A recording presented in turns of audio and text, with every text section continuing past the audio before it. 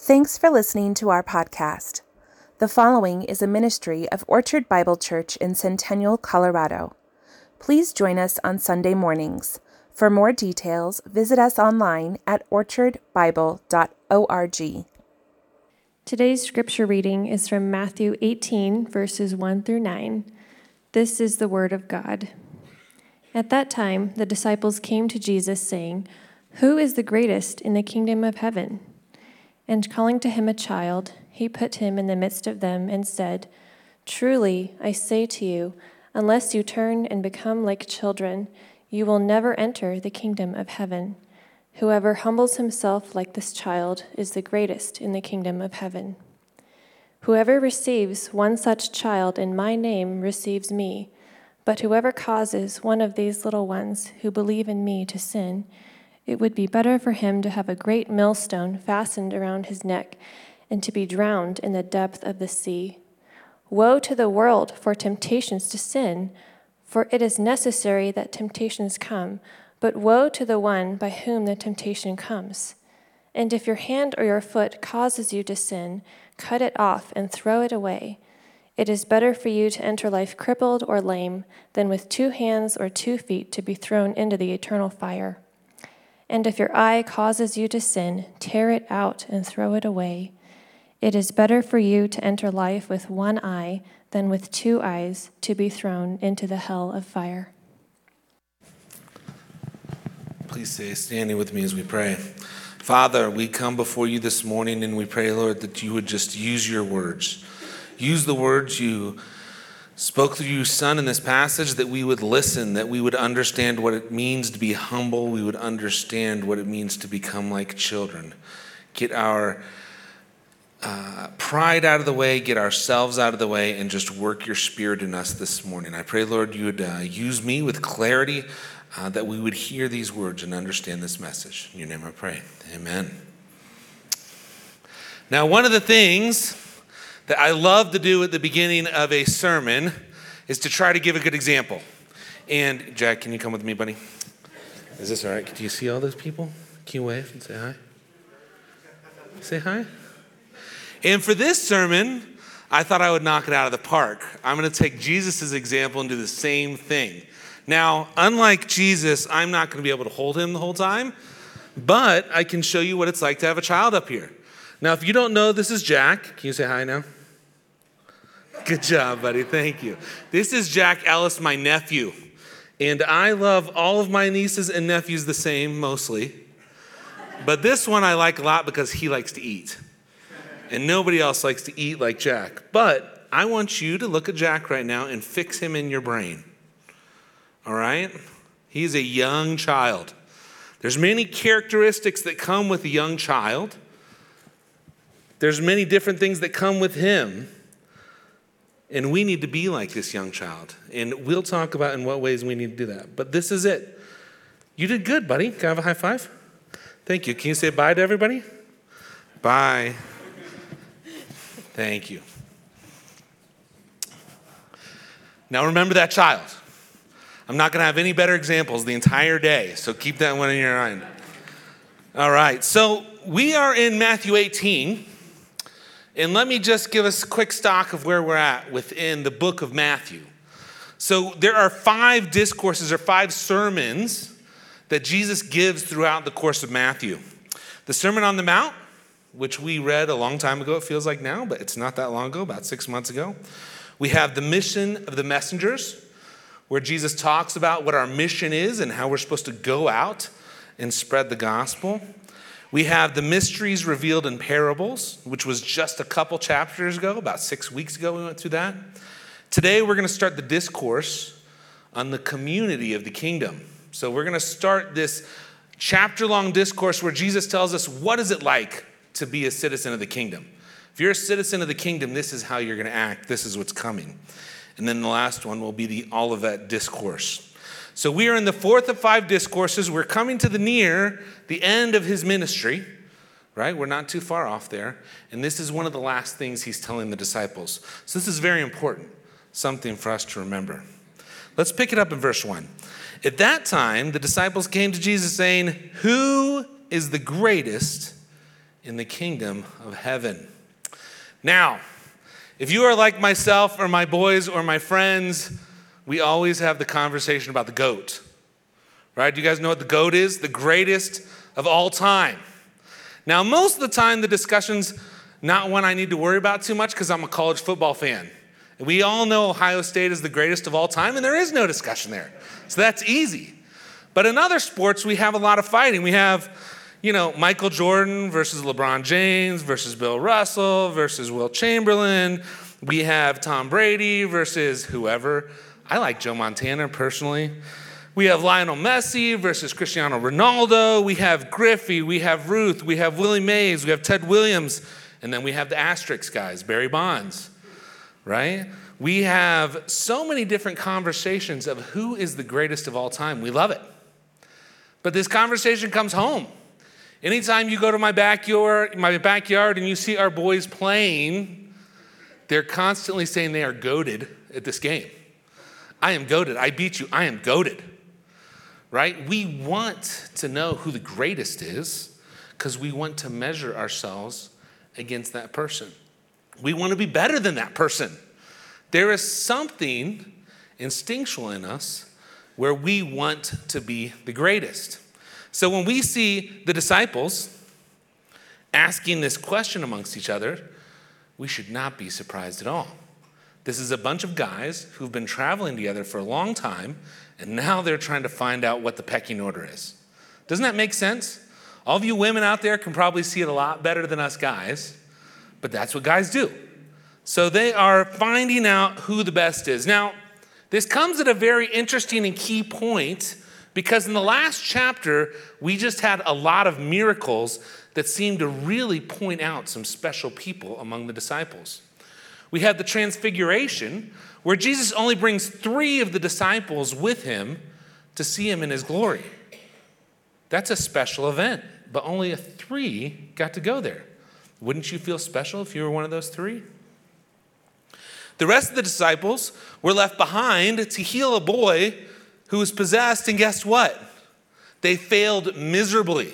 They couldn't do it. They couldn't heal this boy. Why? Well, they didn't have enough faith. So you've got 3 that were up on the mountain seeing Jesus in his glory, and the rest failing miserably. That kind of creates some levels amongst the disciples. Then we have the end of the chapter, and I'll tell you what, if all fishing was like this, I would be a fisherman. That he fishes and he finds a bunch of money in a fish's mouth and he gets to pay his taxes, right? That's pretty neat. So Jesus says, go find this. And is this for all of the disciples? Does he say, let's pay the temple tax for everyone? No, it's just for Peter. So we have these events that have led up to these disciples saying, all right, now from what's happened, we need to figure out who the best is. Greg Allen has a great quote about this. He says, it's a sad fact that whenever we experience the riches of God's grace towards us, we so often start to think about how wonderful we must be rather than on how wonderfully gracious God is. And that's exactly what we're seeing here. The disciples in this last chapter have seen what happens to a couple of them and have now decided that they are going to find out who the best is. Who's the greatest? Which of us stands above everyone else? Now, if we look at this in the other Gospels, we see a little bit of a build-up to this question. In Mark, we find that they're coming back to Capernaum, probably coming back to Peter's house, and all along the way, under this long trip, they're talking about it the whole time. I think of it as, the kids having a conversation in the back of the car while you're trying to get somewhere. Sometimes the conversations are silly and sometimes they're annoying. And Jesus is probably sitting there the whole time going, oh man, I can't believe you guys are talking about this. In Luke, we find that the disciples, Jesus reads their heart, and when he comes to them, he already knows their question. But in Mark, we have it set, or in Matthew, we have it set this way, that they come before them, right? So he's coming to them somehow. The disciples are coming to him, trying to find out who is the greatest. And they ask that question, who is the greatest in the kingdom of heaven? Now, there's a couple great things we need to pull out of this. This isn't all bad for the disciples. There's a couple great things that have happened. One, the disciples have bought into the kingdom. right? They wouldn't ask this question if they didn't truly believe that Jesus was the Messiah and there was a kingdom coming. Why ask the question? You look silly. The disciples are completely bought in. This shows us that they are with Jesus to the end no matter what. And we'll see, there's going to be some ups and downs with that still. But they're completely bought in at this point. Leon Morris says, they seem to have become increasingly sure that Jesus was the Messiah, which meant that the Messianic kingdom was just around the corner. And that in turn meant for them that the top places in the kingdom were up for grabs. So point one here, Jesus is the Messiah, guaranteed, we're all in, done. Second thing we see about them, they still don't really understand what the kingdom is. Over and over and over and over again, Jesus has said, the kingdom is my people. It's my citizens. It's those that love me. They're still thinking this is a physical kingdom. They're thinking, hey, I'm a fisherman from a no-name town in northern Israel, and I'm going to get to be a governor. I'm going to get to be a sub-king. I'm going to get to be a duke, an earl, whatever it may be. I'm going to have some position of power. I got to grab it now. This is my chance. Somebody's going to know my name. Somebody's going to know who I am. I got to take it. They don't realize that this kingdom at this point will be a spiritual kingdom based on Christ. And that instead of having all the power and lording it over, they're going to sacrifice their lives for this kingdom. They will go out and be missionaries, and they will never be appreciated in their entire lifetime for what they're about to do. But they don't know that yet. They think they're still going to be recognized as these wonderful leaders. Third, we find out the disciples are men. The disciples are men. You know, I read the New Testament sometimes and I go, wow. Yeah, Peter's got some problems, but wow, he was beyond. Paul, that guy, wow. He's not real. They are figures that are so high above us, we wonder how they could have been real men. Well, in these situations, we see that these are real men with real problems. They're selfish. They want to be the top of the top. They want their name to be known. They don't want to be lost. They're just like all of us. I want my name to be known. I want people to know who I am. This thought is very comforting that they're men, but it's very sobering. If the disciples, the ones who lived with Jesus at this point for over a year, are this susceptible to doing this type of sin? Putting themselves above each other and pushing the others down? What makes you think we're not? It's just tenfold for us. Who is the greatest? This is not the last time we're going to see this either. In Matthew 20, we're going to see James and John bringing the big guns for this conversation, their mom.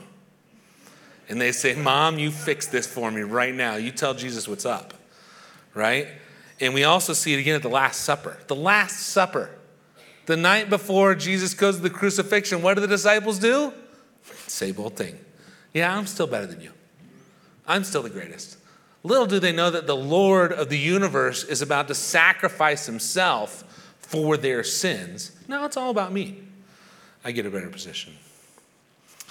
Next point in your outline, how to be great. Now, we have the question, it's been posed, who is the greatest? Now we learn.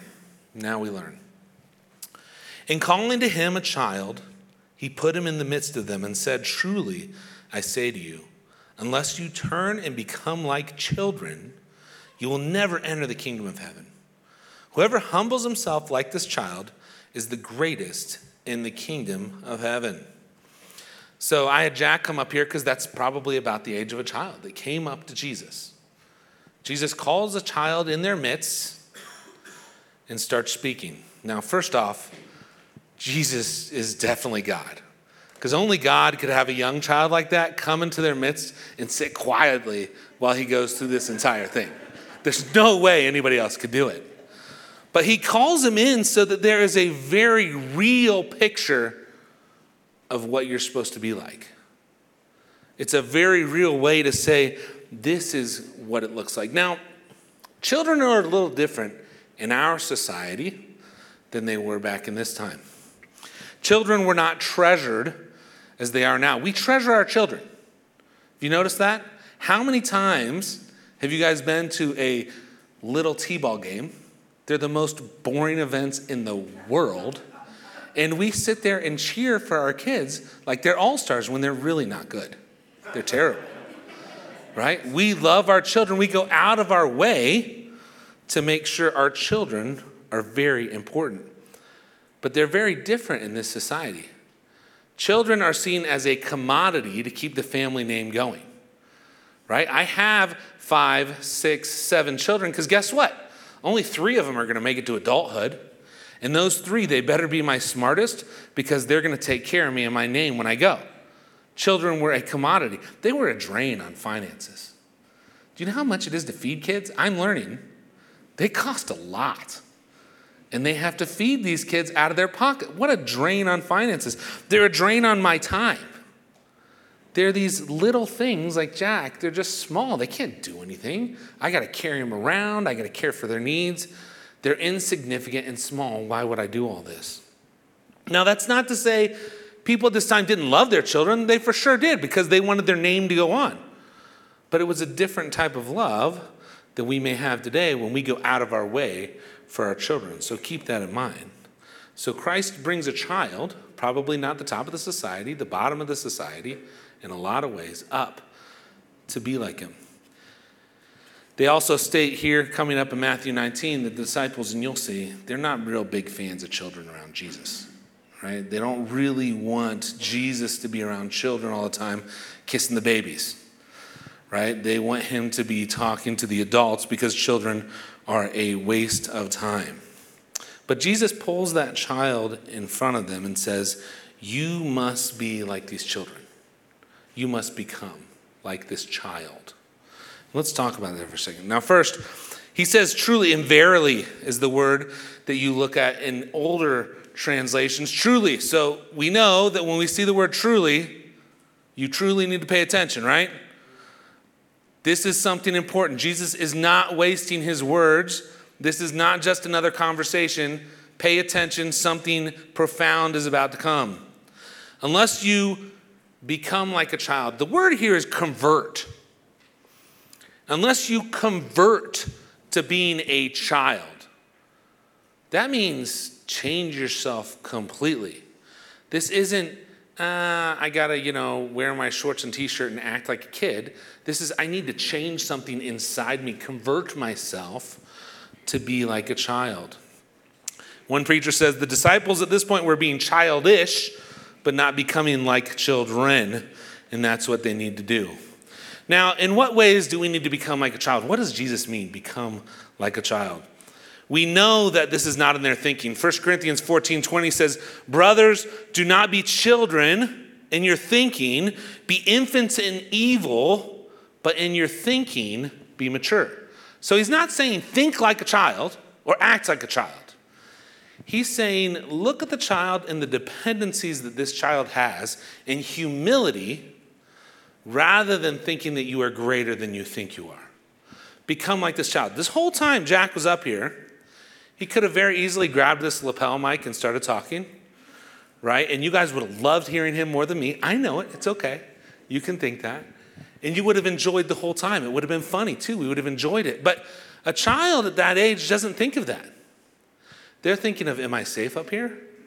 What's going to happen next? What's going on? And they only care about their needs. And that's how we are supposed to be children. We are supposed to be dependent on our Father, dependent on our King. Now, children can do very little on its own. I looked up this week characteristics of a child, hoping to find a good list, and I did. It was great. The CDC, the Center for Disease Control, says there are 9 needs of a child that you have to meet. Let me read through these. A child needs affection. Makes sense. A child needs nutrition. They need to eat, and they need to eat properly. A child needs safety. A child needs basic health care, right? We would call that basic hygiene. A child needs to play. Why do they need to play? So they can learn to use their senses. A child needs a home. They need a shelter to live in. A child needs a basic education. They need to know how to talk to other people at the very least, right?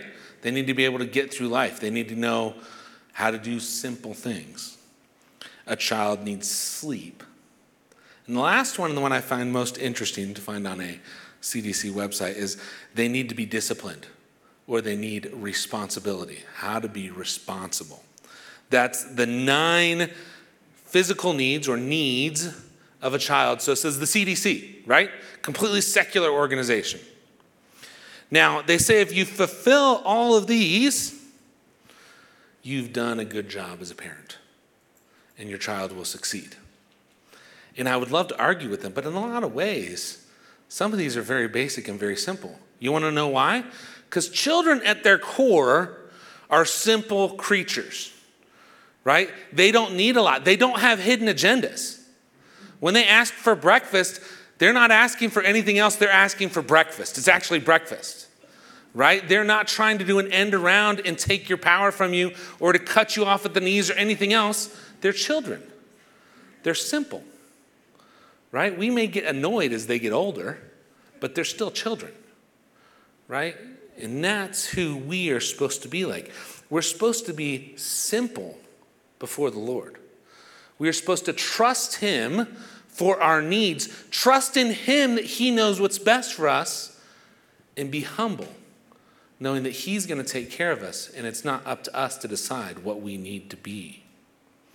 Now, it's interesting, as kids grow up, you definitely see these needs aren't required from us anymore. I think about my children as they get older and as they change, their needs become more of me-oriented, and I'm going to do it my way versus mom and dad, I'm dependent on you. And all of you that have had kids that have grown up or seen kids grow up, you know the exact same thing. The last thing we want to do at our age is I'm not going back to my parents for dependence, period. I'm my own person. I want to stay away from them. And I want to do my own thing. I want to have my own name. I want people to recognize me for me. I'm no longer a child. Now, I joke with my family since I married into Alex Strauch's family that my last name became Strauch.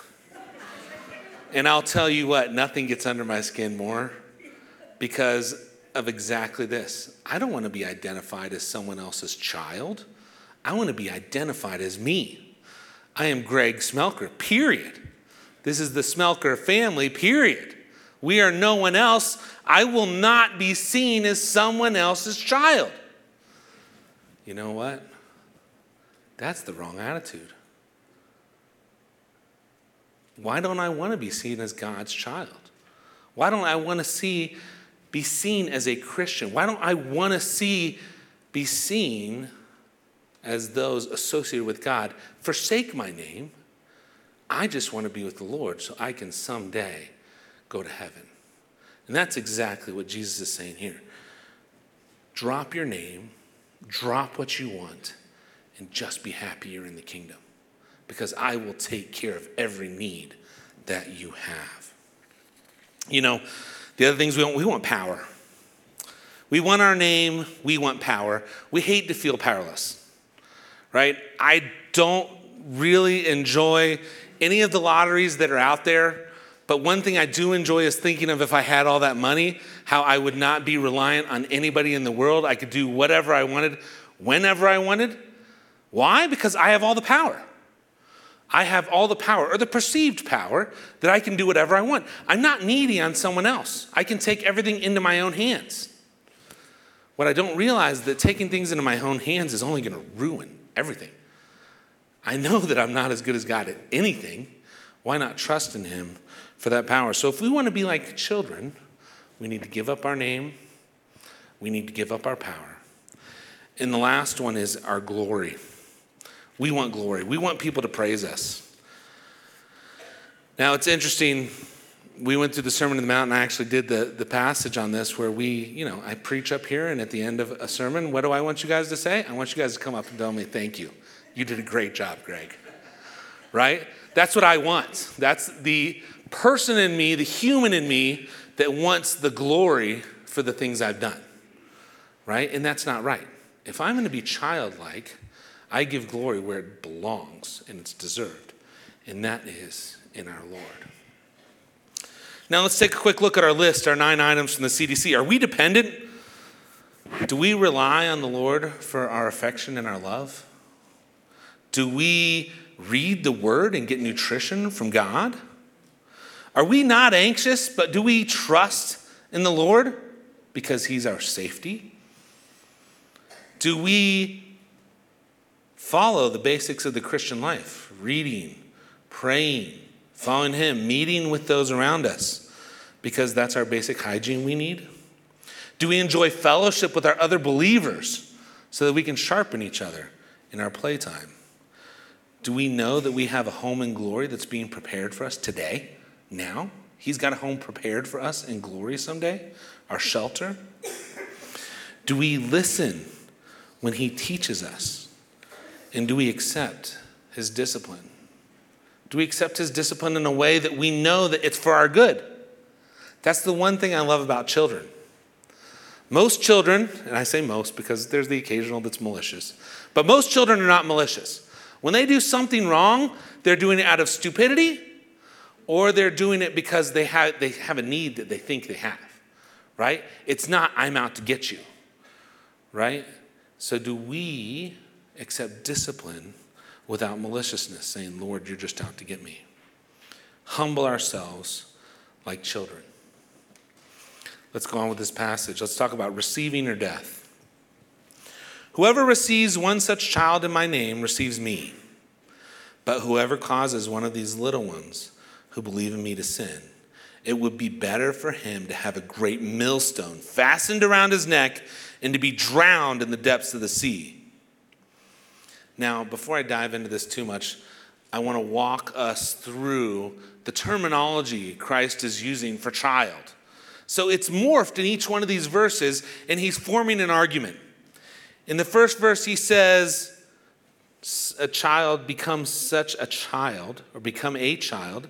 Then we have such a child. Then you'll see this new term called little ones. What are these terms and what do they mean? Right, it's actually very important for this week and next week as Paul leads us to understand what this term means. This is us walking through what we are called. We are supposed to become like children.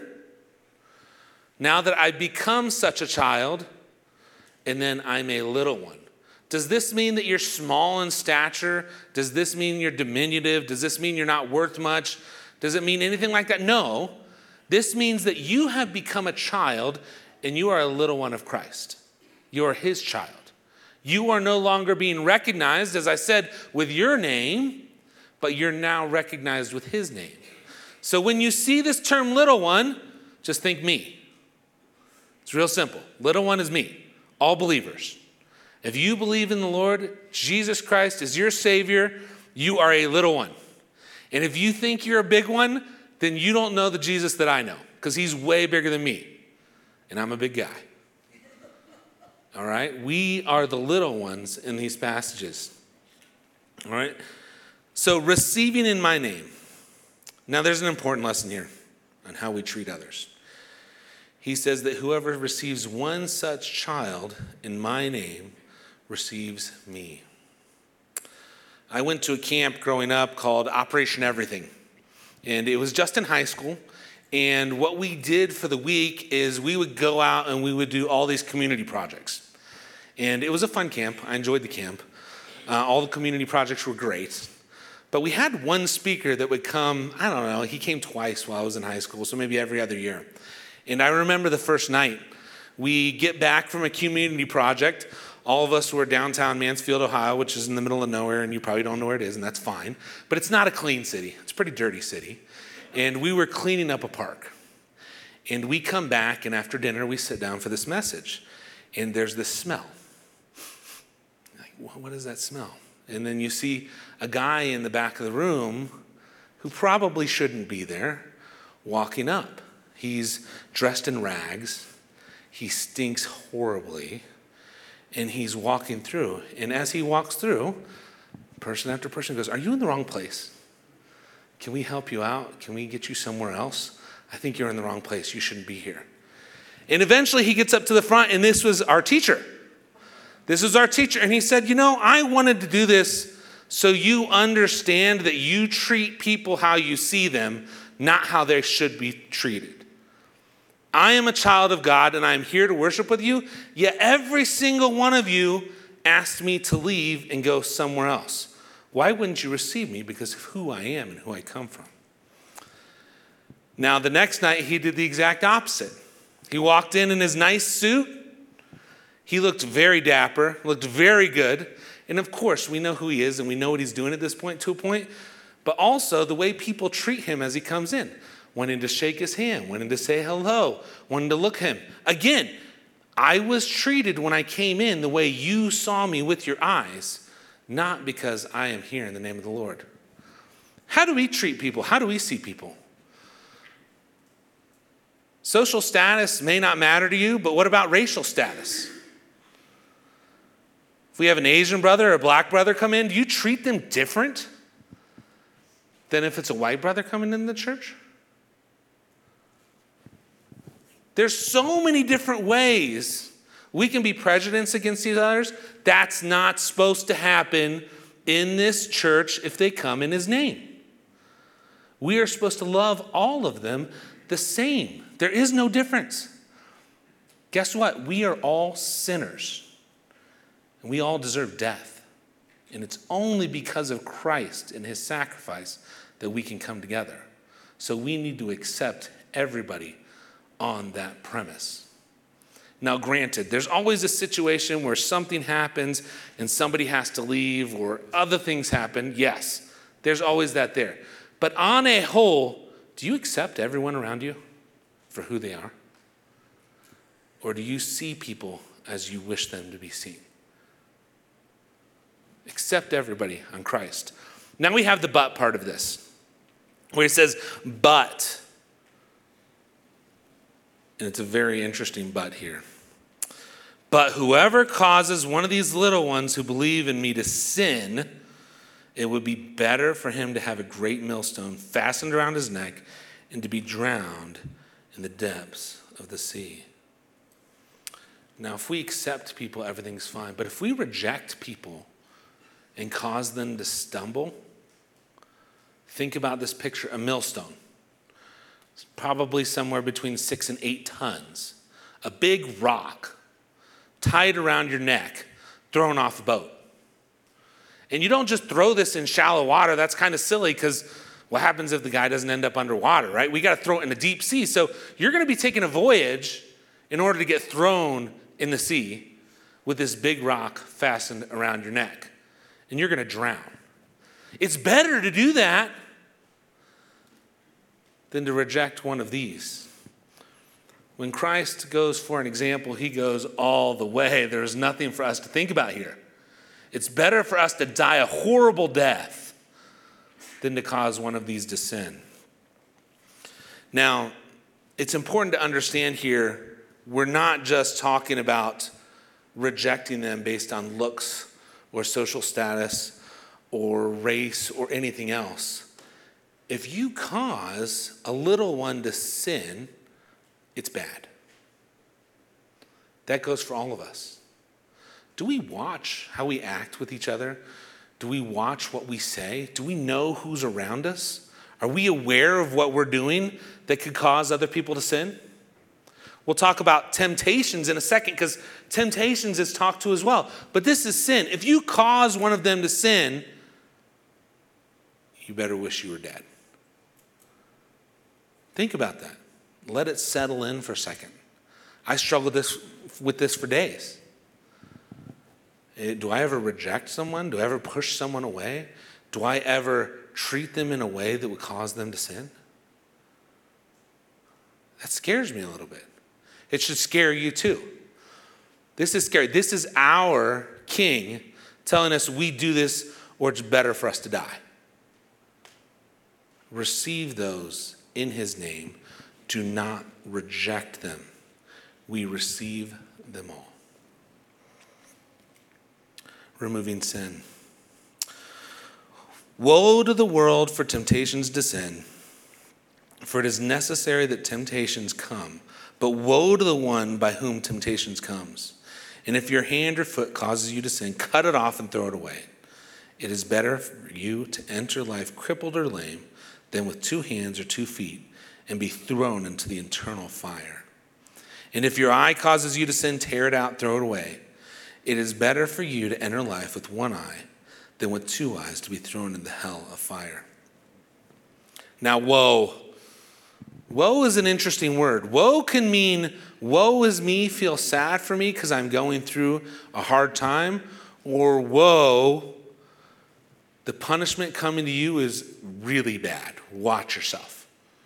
And we are in the second situation right now. Whoa. Hold up. Think about what you're going to do because really bad things are coming. Woe to the world for temptations to sin. Woe to the world. Watch out. They're coming. Right? For it is necessary that the temptations come. But woe to the one by whom that temptation comes. Now, I find it interesting in this passage that Jesus doesn't sugarcoat our life. He could very easily say and do, pulling us out of this world so we don't have to deal with this, but he doesn't do that. He addresses what's going to happen to us while we are in this world. We are intermingled in this world with sinners. In sin. The world itself is sinful. And let's not be naive to think we are not going to get tempted. You are going to be tempted by someone or something in this world. Period. Don't shy away from that. But it better not be you that is the one tempting. You will be tempted, but don't be the tempter. Now, when you look at this is another scary thing. Don't be the tempter. How can I stop from doing this? What do I do? Now, in the ancient world, it was slightly different. We had some people that would go out, and their whole main goal was to get Christians to sin, and they would tell everybody about it, right? They would bring home maybe food sacrificed to idols, to somebody who said they wouldn't eat that, and get them to eat it and then shove it in their face. They would get them to lie about something. They would get them to do something on the side, and they would say, hey, see, you're really not a strong Christian. I knew it. And they shove it in their face. Today, I think this is a lot more subtle for us. Do we allow temptations to come through? We have a much grayer society in my mind in a lot of ways than they did back then. There was a lot of rules that people followed. And especially in Jewish culture, they were very good at following rules. They know that if I follow these rules, this is my way to God. We're in a culture where we don't like rules, do we? We don't like people telling me what to do. I'm going to do it my own way. Leave me alone. So it's very hard for us to understand temptations coming through us. So we need to be careful on how we act. We need to set up something called guardrails. Have you guys ever heard of guardrails? Right? They're on a road. They're supposed to protect you from going off the road. Right? Sometimes they go up too late and guardrails are on the roads where there's already been big accidents. Sometimes they're there and they save your life. There's guardrails in everything. One of the big libraries right now, or I should say code examples of artificial intelligence is called guardrails. You want to know why? Artificial intelligence lies to you half the time. But it's really good at lying. You're never going to know. So you have to set up guardrails in order to do it.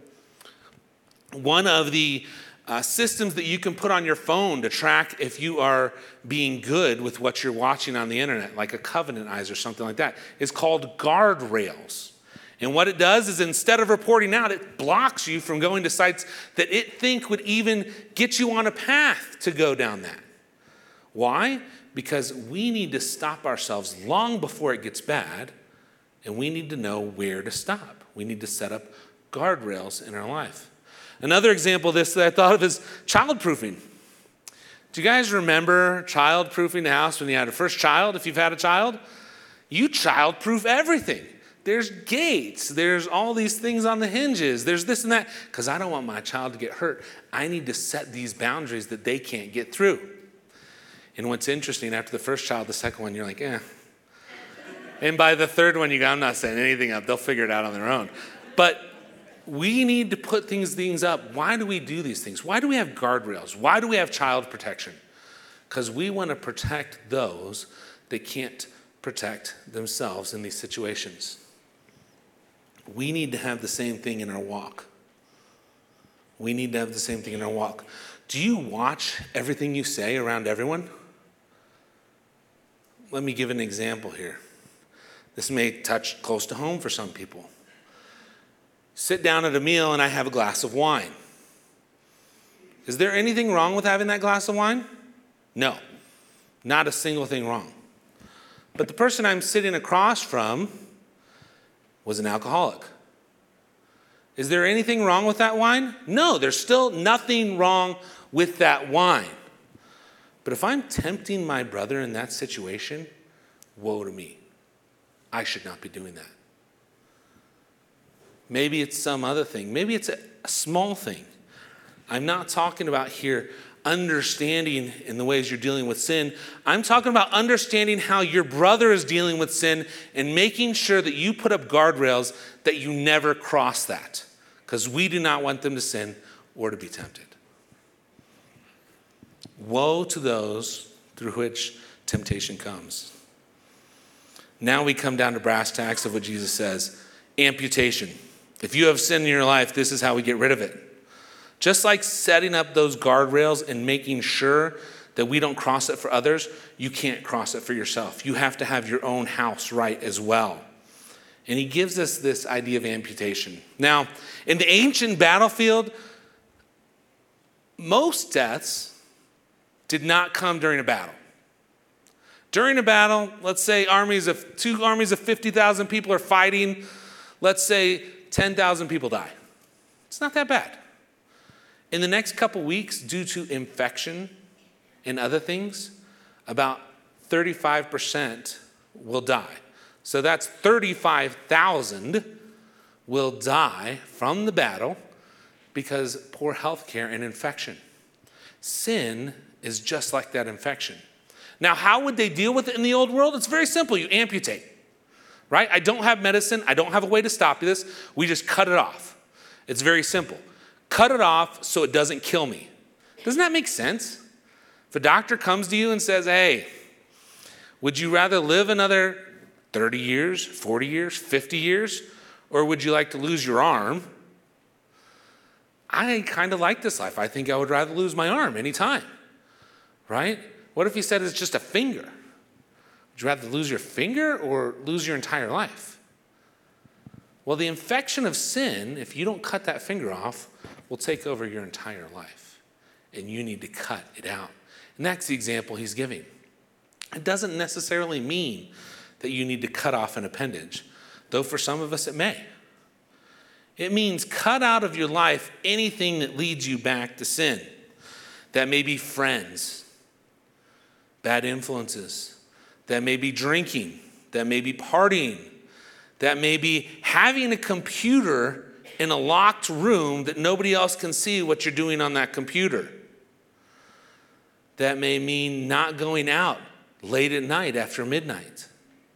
We need to understand where our sin is coming from and how we're doing this sin, and we need to cut it out at its core to make sure that it does not fester.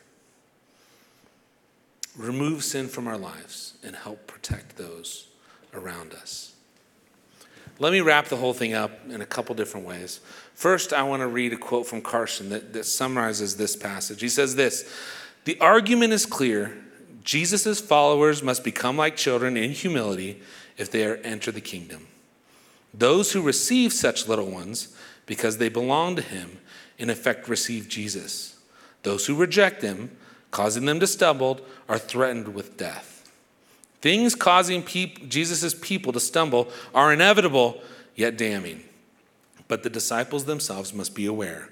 Failure to deal radically with similar sin in their lives betrays their allegiance to the world and threatens them with eternal fire of hell. Jesus' disciples must deal as radically with pride as they were earlier commanded to deal with lust." This whole passage is to teach us how we live in the kingdom. we are supposed to be as children. We are to be dependent on our Lord if we want to enter that kingdom. I was at a conference a couple weeks ago or a couple months ago, and one of the brothers that we work with for Biblical Eldership Resources came up and said, I'll do anything you need. I am just so happy that I am a part of God's kingdom. I don't need anything else. Do we have that attitude? Can you say, Lord, I am a child in your kingdom. I will do as you please. I am dependent fully on you. Or are we like the disciples, where we want to take things into our own hands? Recognize me. Recognize what I'm doing. Recognize what I've done because I am great in the kingdom. That's not what we're supposed to be. We are supposed to be humble as children. Let us pray. Father, we just thank you so much for these words. We thank you that you call us to humility because, Lord, I know innately I am not humble. I want me. I want me first. I want me best. But that is not what we are supposed to be like. I pray, Lord, that you would help us all become like children in humility, completely dependent on you in all ways. And in that dependence, Lord, help us to push sin out of our lives. Help us to push temptation away from others. Help us to protect the flock in all ways. Help us to love our brothers and sisters and accept them in your beautiful name. The only reason we have this, or this is sent to us, is because your Son came and died a horrific death on the cross, and he paid a price only he could pay. And I pray, Lord, this morning we recognize that debt. We recognize that it's been paid, and we recognize Christ as our King, and we enter the kingdom as children. In your name I pray. Amen.